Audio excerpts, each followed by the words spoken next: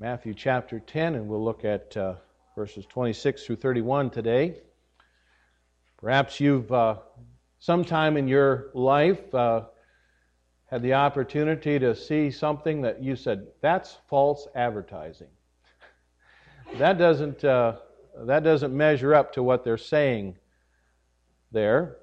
But you know what? Jesus did not engage in false advertising.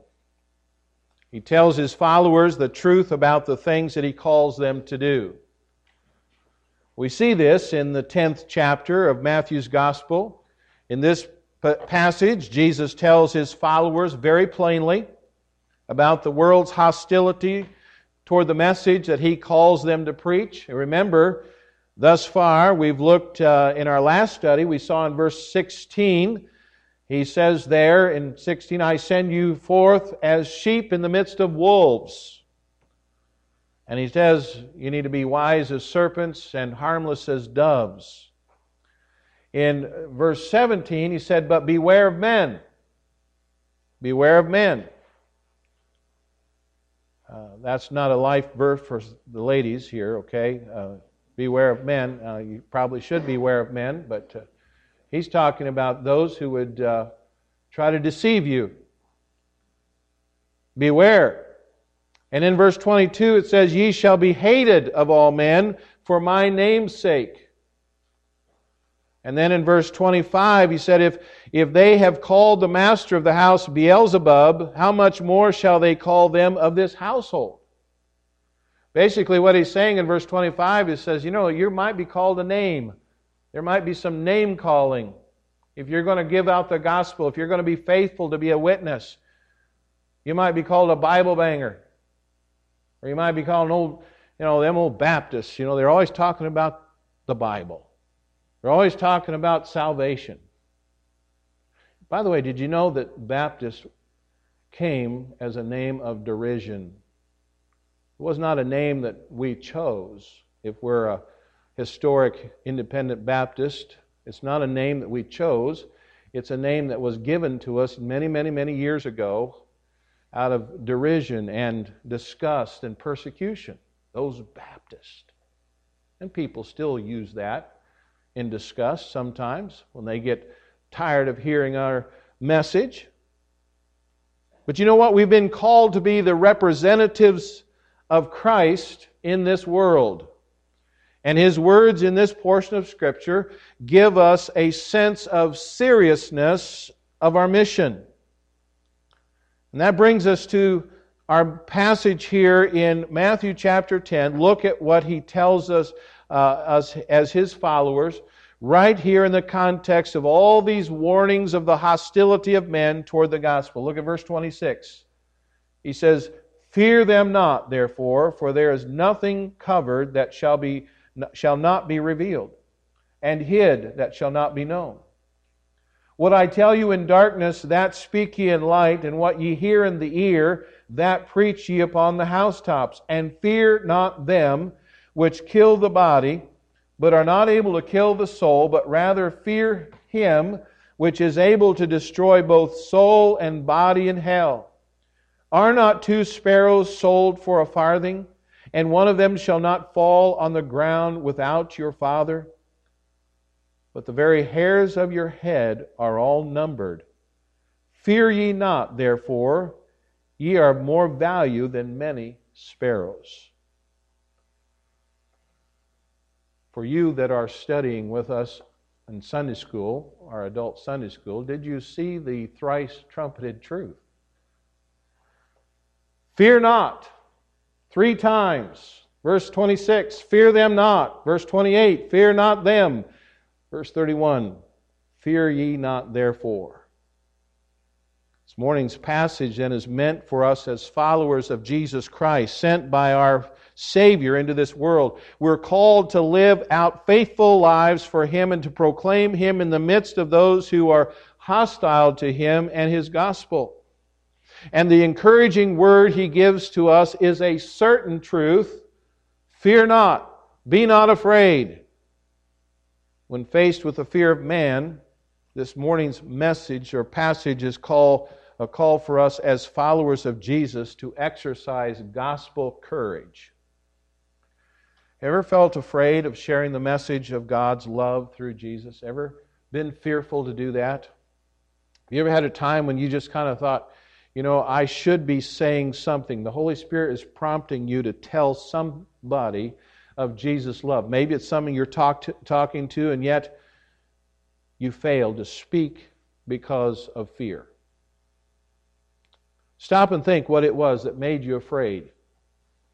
Now, it might be that you were afraid because you didn't want to give the message incorrectly. It might be that you didn't want the message of the gospel as you presented it to be misunderstood. It might be that you didn't want your manner to somehow be offensive. And I would suggest to you that these are legitimate concerns, but they should never cause us to freeze up and to be silent. These kinds of concerns can be overcome with learning and praying and practice. We can never really hurt people by telling them about someone who loves them as infinitely as Jesus does. And we can be sure that the same Holy Spirit who prompts us to tell them will also empower us to tell them in the right way. But those aren't the kinds of things that really make us freeze up. More often than not, we fail to share the message of Christ because we're afraid of the reaction we'll get from people. Or we're afraid to speak because they might be offended by the message. We're afraid that the person might possess a postgraduate degree in philosophy and they're going to argue with us and we're going to have to come up with some real good answers. And we're often afraid that they just might react towards us with anger and aggression. Now, those kinds of concerns are really the kinds of fears that Jesus is speaking about when He says, "Fear them not." Reminds me of something that the Lord Jesus once told the Apostle Paul. Paul was afraid. Did you realize that? He was afraid of preaching the gospel. You thought, well, Paul? Well, he had good reason for his fears. Preaching in the ancient city of Corinth he was beginning to experience strong hostility and resistance toward the gospel from the Jewish people that lived there. And Paul had been in this kind of situation enough times to know that what could very well lay ahead for him. Perhaps violence, perhaps an arrest, perhaps a long time in prison. I believe that even the great Apostle Paul, had a moment of fear and was tempted to clam up. But we're told the Lord appeared to him in a vision of the night and told him something that gave him courage. He said in Acts chapter 18, "Then spake the Lord to Paul in the night by a vision, Be not afraid, but speak, and hold not thy peace. For I am with thee, and no man shall set on thee to hurt thee. For I have much people in this city."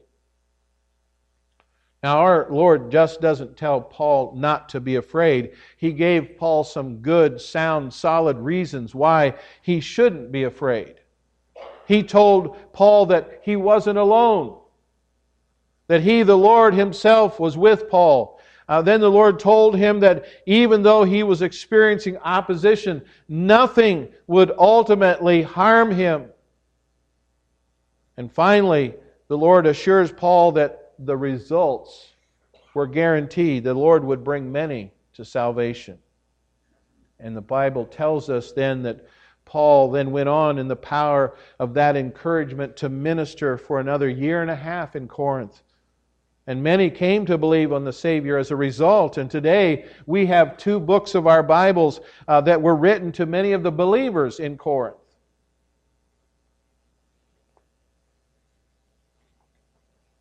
Now that's how we are to look at this morning's passage.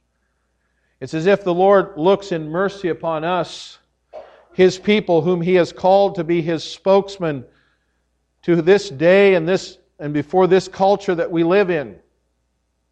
It's as if He knows that we too are intimidated by the likelihood of opposition and of scorn and possibly even that of violence that might come upon us for telling others about Him. It's as if our Lord places kind of a loving arm around us and He says that here's some things you need to know. Here's some good, solid reasons for going forward and speaking for Him in spite of your fears. Listen, it is our privilege to bear the gospel of Jesus Christ to the people that God has put in our lives. It's even our privilege to bring the message of the gospel to bear on our culture, to be salt, to be light in our world. And this passage here encourages us that we share the message of the gospel courageously when we remember the three things that Jesus teaches us here. Three things to take away every fearful reason for us to hesitate when sharing the message of the gospel, the message of God's love through Christ. The first thing that Jesus would have us to remember is God's truth will not be hidden. God's truth will not be hidden. Notice what Jesus says about the hostile people of this world. He says in verse 26, "Fear them not, therefore, for there is nothing covered that shall be revealed, and hid that shall not be known." I wonder if you recognize the phrase there, "fear them not." You find it often in Jesus' teaching. It was a phrase that He often repeated. He used it in different settings. But what does He mean by that phrase when He uses it here? Some have suggested, well, He's saying we're not to fear what men may say about us when we share the gospel with them. God will see to it that our true character is one day made known. After all, in this verse just prior to this, Jesus warns that if they call Him names, they will surely call His followers names as well.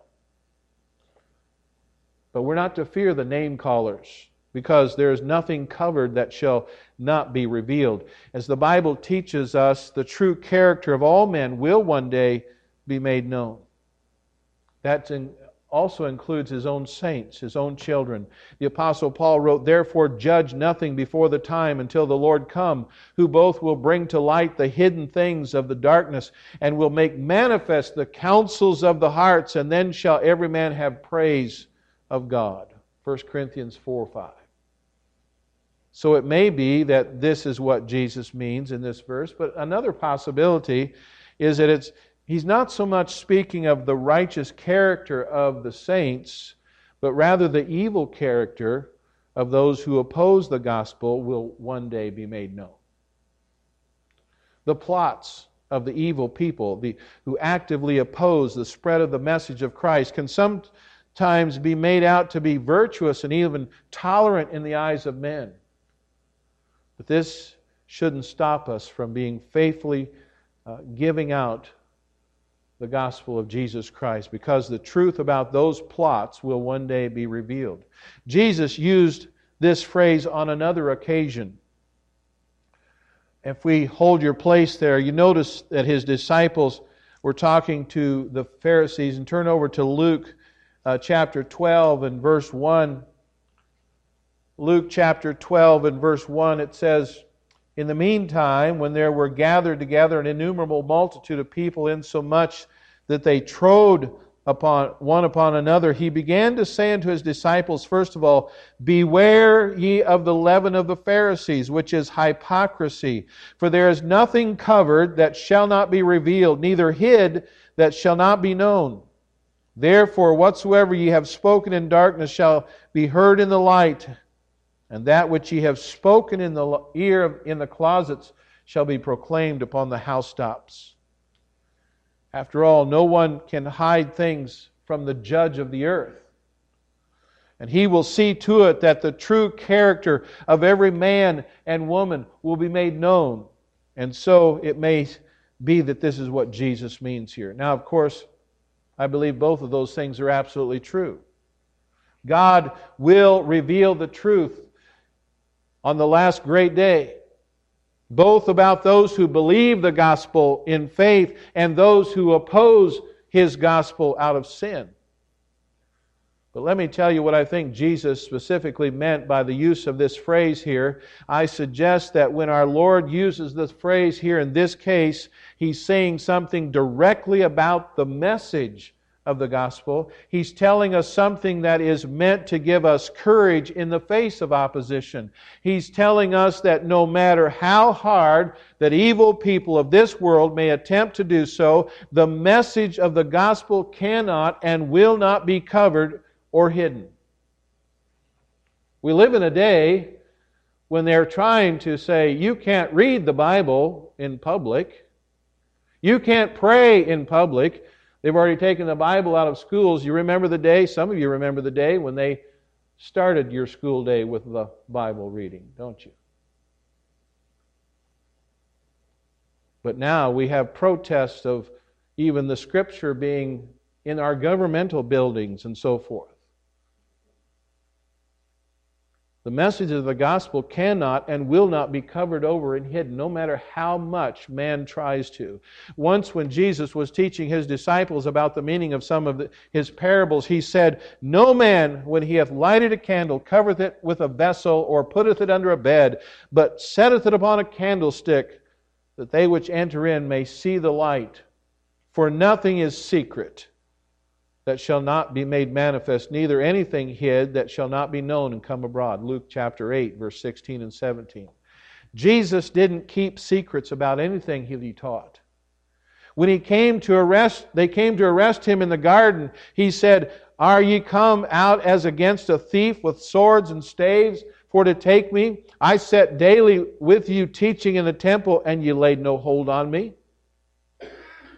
And then when He stood on trial, He told the high priest, I spake openly to the world. I ever taught in the synagogue and in the temple, whether the Jews always resort, and in the secret have I said nothing.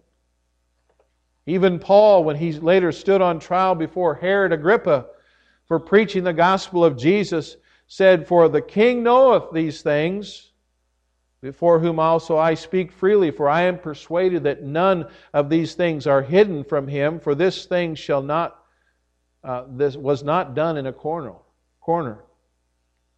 Folks, this is not a secret meeting we're having here this morning. We're not hiding anything here. The Bible tells us there is nothing covered, that shall not be revealed, and hid that shall not be made known. And this is true above all else of our Lord's gospel. This is meant then to encourage us that no power on earth can ever cover up or hide the message of the gospel. No amount of persecution or opposition will ever successfully silence it. This, of course, has been tried many times. There's been Bibles that have been burned, preachers that have been jailed, Christians who've been killed. This, by the way, is why Jesus then goes on to say here in verse 27, what I tell you in darkness, that speak ye in light, and what ye hear in the ear, that preach ye upon the housetops. We're commanded to speak forth with boldness and confidence what cannot be covered and hid by men. Jesus lets us know that we are His divinely appointed gospel messengers on this earth. What He, as it were, tells us in the night hours when few people are around, we're to speak in the daylight hours, when the crowd's awake and are going about their business. What He, as it were, whispers in our ear, which is what is implied by the fact that it's spoken in only one ear, we are to broadcast it boldly in the public places where everyone can hear it. Let's remember that it's impossible for any man, or even the whole world of men, to stop what God commands to be broadcast forth. When we remember that, we'll broadcast it boldly and confidently. And I think we need to be remembering here what He said. We saw last week, it said, I send you forth midst wolves, but be ye therefore wise as serpents, but harmless as doves. Now this leads us to a second thing that the Lord would have us remember, and that is God's authority is greater than man's. God's authority is greater than man's. Verse 28. And fear not them which kill the body, but are not able to kill the soul, but rather fear Him which is able to destroy both soul and body in hell. Now, this does not mean we should be without fear. There's two words translated fear in this verse. They're exactly the same in the original language, but they describe two dramatic, different kinds of fear. One is describing the fear of man, which is a self-serving, self-interested, cowardly kind of fear of someone who can ultimately cause us no eternal harm whatsoever. That kind of fear is forbidden to the believer. He says, fear them, not them. Now the fact is that unless the Lord Jesus returns for us in our lifetime, all of our bodies are destined to die. We can be certain of this. We can no way escape death, for as the Bible says, it is appointed unto man once to die, and then the judgment. So the very worst thing that man can do to us, in opposition to the message that we've been commanded to preach, is bring about something that's already appointed to happen. And even then, that only sends us to a situation far greater and more glorious. As Paul said, for me to live is Christ, to die is gain. Philippians 1:21. So the first word or use of the word fear here is meant to describe a fear of man. And we are not to be characterized by such fear. But the other use of the word fear is describing the fear of God. It's a healthy, reverential, realistic response of awe and obedience to the majesty and the authority of God. Jesus mentions the fact that God is able to do what man can do, that is, kill the body, but He is able to do more than man can do. That is, to destroy both body and soul in a place of eternal judgment. And this isn't meant to make believers afraid of eternal judgment as much as it is meant for us not to be afraid of men. It's meant to teach us that as great as human authority is, God's authority is always infinitely greater. We are not to fear man. Yeah, but Pastor, if they catch me preaching the gospel, they're going to throw me in jail. Well, they'll throw you in jail. Fear God or fear everything. We're not to fear man, but we're to fear God instead. It's the second kind of fear that makes it possible for us to be unafraid of man. Someone has very well put it, we have this choice, fear God or fear everything. All anxious and soul-damaging fears that we can ever have will ultimately come from just one thing, a failure to fear God first. We could put it this way, fear God and you'll never have a reason to fear anything or anyone else. Now, how can we apply this? I believe it's important to stress that it is our duty as Christians to obey the human authorities that God has placed over us. We are commanded to be subject to the governing authorities, insomuch as they are appointed by God, as according to Romans chapter 13. We are to obey human authority so long as the human authority does not call us to disobey God. But placing the fear of God over the fear of man means that we always will view God's authority as greater. And should human authority ever command us to disobey God or keep silent about our Savior, we must remember that we are under a greater authority. We must, in that case, disobey human authority and boldly proclaim Jesus Christ in obedience to the Great Commission. Now, there's a wonderful illustration of this in the book of Acts. The Jewish leaders sought to silence the preaching of the apostles, who were convincing everyone that Jesus was alive. The message of the resurrected Christ was spreading all over Jerusalem, and many people were being saved. And so the leaders met together and they decided what to do. If we look over in Acts chapter 4, beginning in verse 17, notice what the leaders decided to do. It says there, but that it spread no further among the people, let us straitly threaten them that speak henceforth to no man in this name. And they called them and commanded them not to speak at all, nor teach in the name of Jesus. By the way, there's a movement in our day that says you shouldn't pray in public prayers in the name of Jesus because you might offend somebody. And as a chaplain, a law enforcement chaplain, I've met up with this in some of the training from the more of the worldly training that is available out there. It says, no, don't preach or don't pray in the name of Jesus. I've never stopped praying in the name of Jesus. But Peter and John answered and said unto them, whether it be right in the sight of God to hearken unto you more than unto God, judge ye. For we cannot but speak the things which we have seen and heard. Now, what can you do with someone who has that much conviction? The leaders could do nothing. All they ended up doing was threatening the apostles more, and then they let them go. And as the apostles kept preaching, the high priest rose up and put them in prison. He planned to bring them to trial, but in the middle of the night, an angel came and released the men and told them, go, stand and speak in the temple to the people all the words of life. You find that in chapter 5, verse 20. And so in the morning, when the high priest gathered all the council together to try the apostles, he sent to the prison to fetch them and found out they were out preaching in the temple again.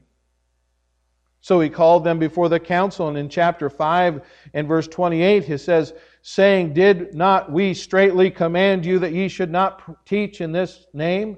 And behold, ye have filled Jerusalem with all your doctrine, and intend to bring this man's blood upon us. Then Peter and other apostles answered and said, we ought to obey God rather than man. The God of our fathers raised up Jesus, whom ye slew and hanged on a tree. Him hath God exalted with His right hand to be a prince and a Savior, for to give repentance to Israel and to forgiveness of sins. And we are His witnesses of these things. And so it is also the Holy Ghost, whom God hath given to them that obey Him. Again, what boldness. There was no fear of man in those words. There was, of course, due respect for God-appointed authority, but no fear. And I suggest the reason they had no fear of man in their hearts is because they feared God first. Fear of God displaces the fear of man in our hearts. We will never be hindered by the fear of man as long as we first fear God. We will speak boldly in the obedience to Christ's command because His authority is greater than that of mere man. We may then boldly say, the Lord is my light and my salvation. Whom shall I fear? The Lord is the strength of my life. Of whom shall I be afraid? Psalm 27, verse 1. And then notice finally as well, God's eye is always upon His people. God's eye is always upon His people. In verse 29, it says, are not two sparrows sold for a farthing, and one of them shall not fall on the ground without your Father, but the very hairs of your head are all numbered. Fear ye not, therefore, ye are of more value than many sparrows. Did you know that sparrows were a food item in Bible times? It's if you go out to the marketplaces in those days and you wanted to pick up some fast food, you might buy a couple of sparrows. They were, you might say, the cheeseburgers of the ancient world. And they were cheap, too. You could buy 2 for an Assyrian, which was a Roman coin. It was roughly equivalent to 1/16 of a denarius, and in modern dollars, and you could work that out, a sparrow for about $1.50. And these sparrow burgers might be even made the dollar menu on McDonald's. I don't know. I know it's making you hungry, isn't it? We're getting to the end of our message here, and we know we have fellowship time in a little bit, and you're getting hungry, and I'm even making you more hungry. And what's more, Luke records the words of the Lord And he says, are not 5 sparrows sold for 2 farthings, and not one of them is forgotten before God? In other words, you could get 2 for 1. 2 for 1 coin. The 5 for 2 coins. They're so cheap, they'll even throw an extra one in. Now, really, come on, this is really making you hungry, isn't it, for a sparrow burger? But look at what Jesus tells us. He says, even though these sparrows are so cheap and seemingly insignificant, you can get 1 thrown in for free. Not one of them falls to the ground apart from your heavenly Father. Have you ever paid attention to the birds in your backyard? Some of you might even try to get the birds to come to your backyard. You put out bird feeders and so forth. But have you ever paid attention to them? You might notice them. You might even enjoy watching them. But you probably didn't keep track of every time they landed, did you? Unless you're really, really bored. But you know what? God the Father does. And it simply stresses the point that none of them fall to the ground without the Father. And that's how much attention is focused on these little sparrows that all the rest of us consider so cheap and so insignificant. What a picture of the sovereign care of the Father this is. And yet the point is that if He cares about the sparrows, how much more does He care about what happens to you and to me? How much more valuable and precious are we to Him than they? Did you notice what else Jesus says? Look at verse 30. But the very hairs of your head are numbered. Now some of us may care a lot more about this than about birds landing in our backyard. We've been watching our hair pretty carefully.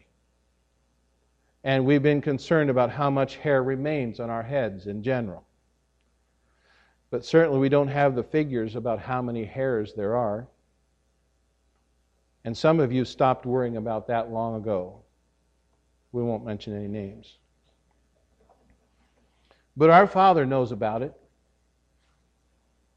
Jesus says that the very hairs on your head are all numbered. When you brushed your hair this morning, ladies, and you got a comb full or a brush full of hair out of that, well, that was number so and so and so. The Lord knows what number that is. Jesus says the very hairs on our head are numbered, and what's marvelous is that He uses a tense of the verb that suggests that this number is continually being updated. Some of you have seen the debt clock. Well, God's got a hair clock going on for each one of us. I believe the Bible, okay? And He knows the very hair on our head. And if He knows that, He knows a whole lot more about me, and He cares a whole lot more about me than just the hair on my head. If you were to reach up right now and just pull a hair, if you could get a hold of one, you realize that something would just happen in heaven? The stats on your hair would have been updated. Now, how closely the Father watches over you and me. And of course, here's the point. And Jesus says in verse 31, "Fear ye not therefore. Ye are of more value than many sparrows." If God knows so much about the sparrows, and if you are of far greater value to Him than sparrows, and if He even knows you to the extent that He knows how many hairs are on your head at any single moment, then you have no reason to fear men. There's nothing that can happen to you that will ever be outside of His constant care and supervision for you. You are unmistakably, unspeakably precious to Him, and He will never allow anything to fall upon you that He doesn't pass His divine approval. Let me just in closing, give you one last passage of Scripture. It's found in Romans chapter 8. And I read this in closing. Romans chapter 8, verse 35. Who shall separate us from the love of Christ? Shall tribulation or distress or persecution or famine or nakedness or peril or sword?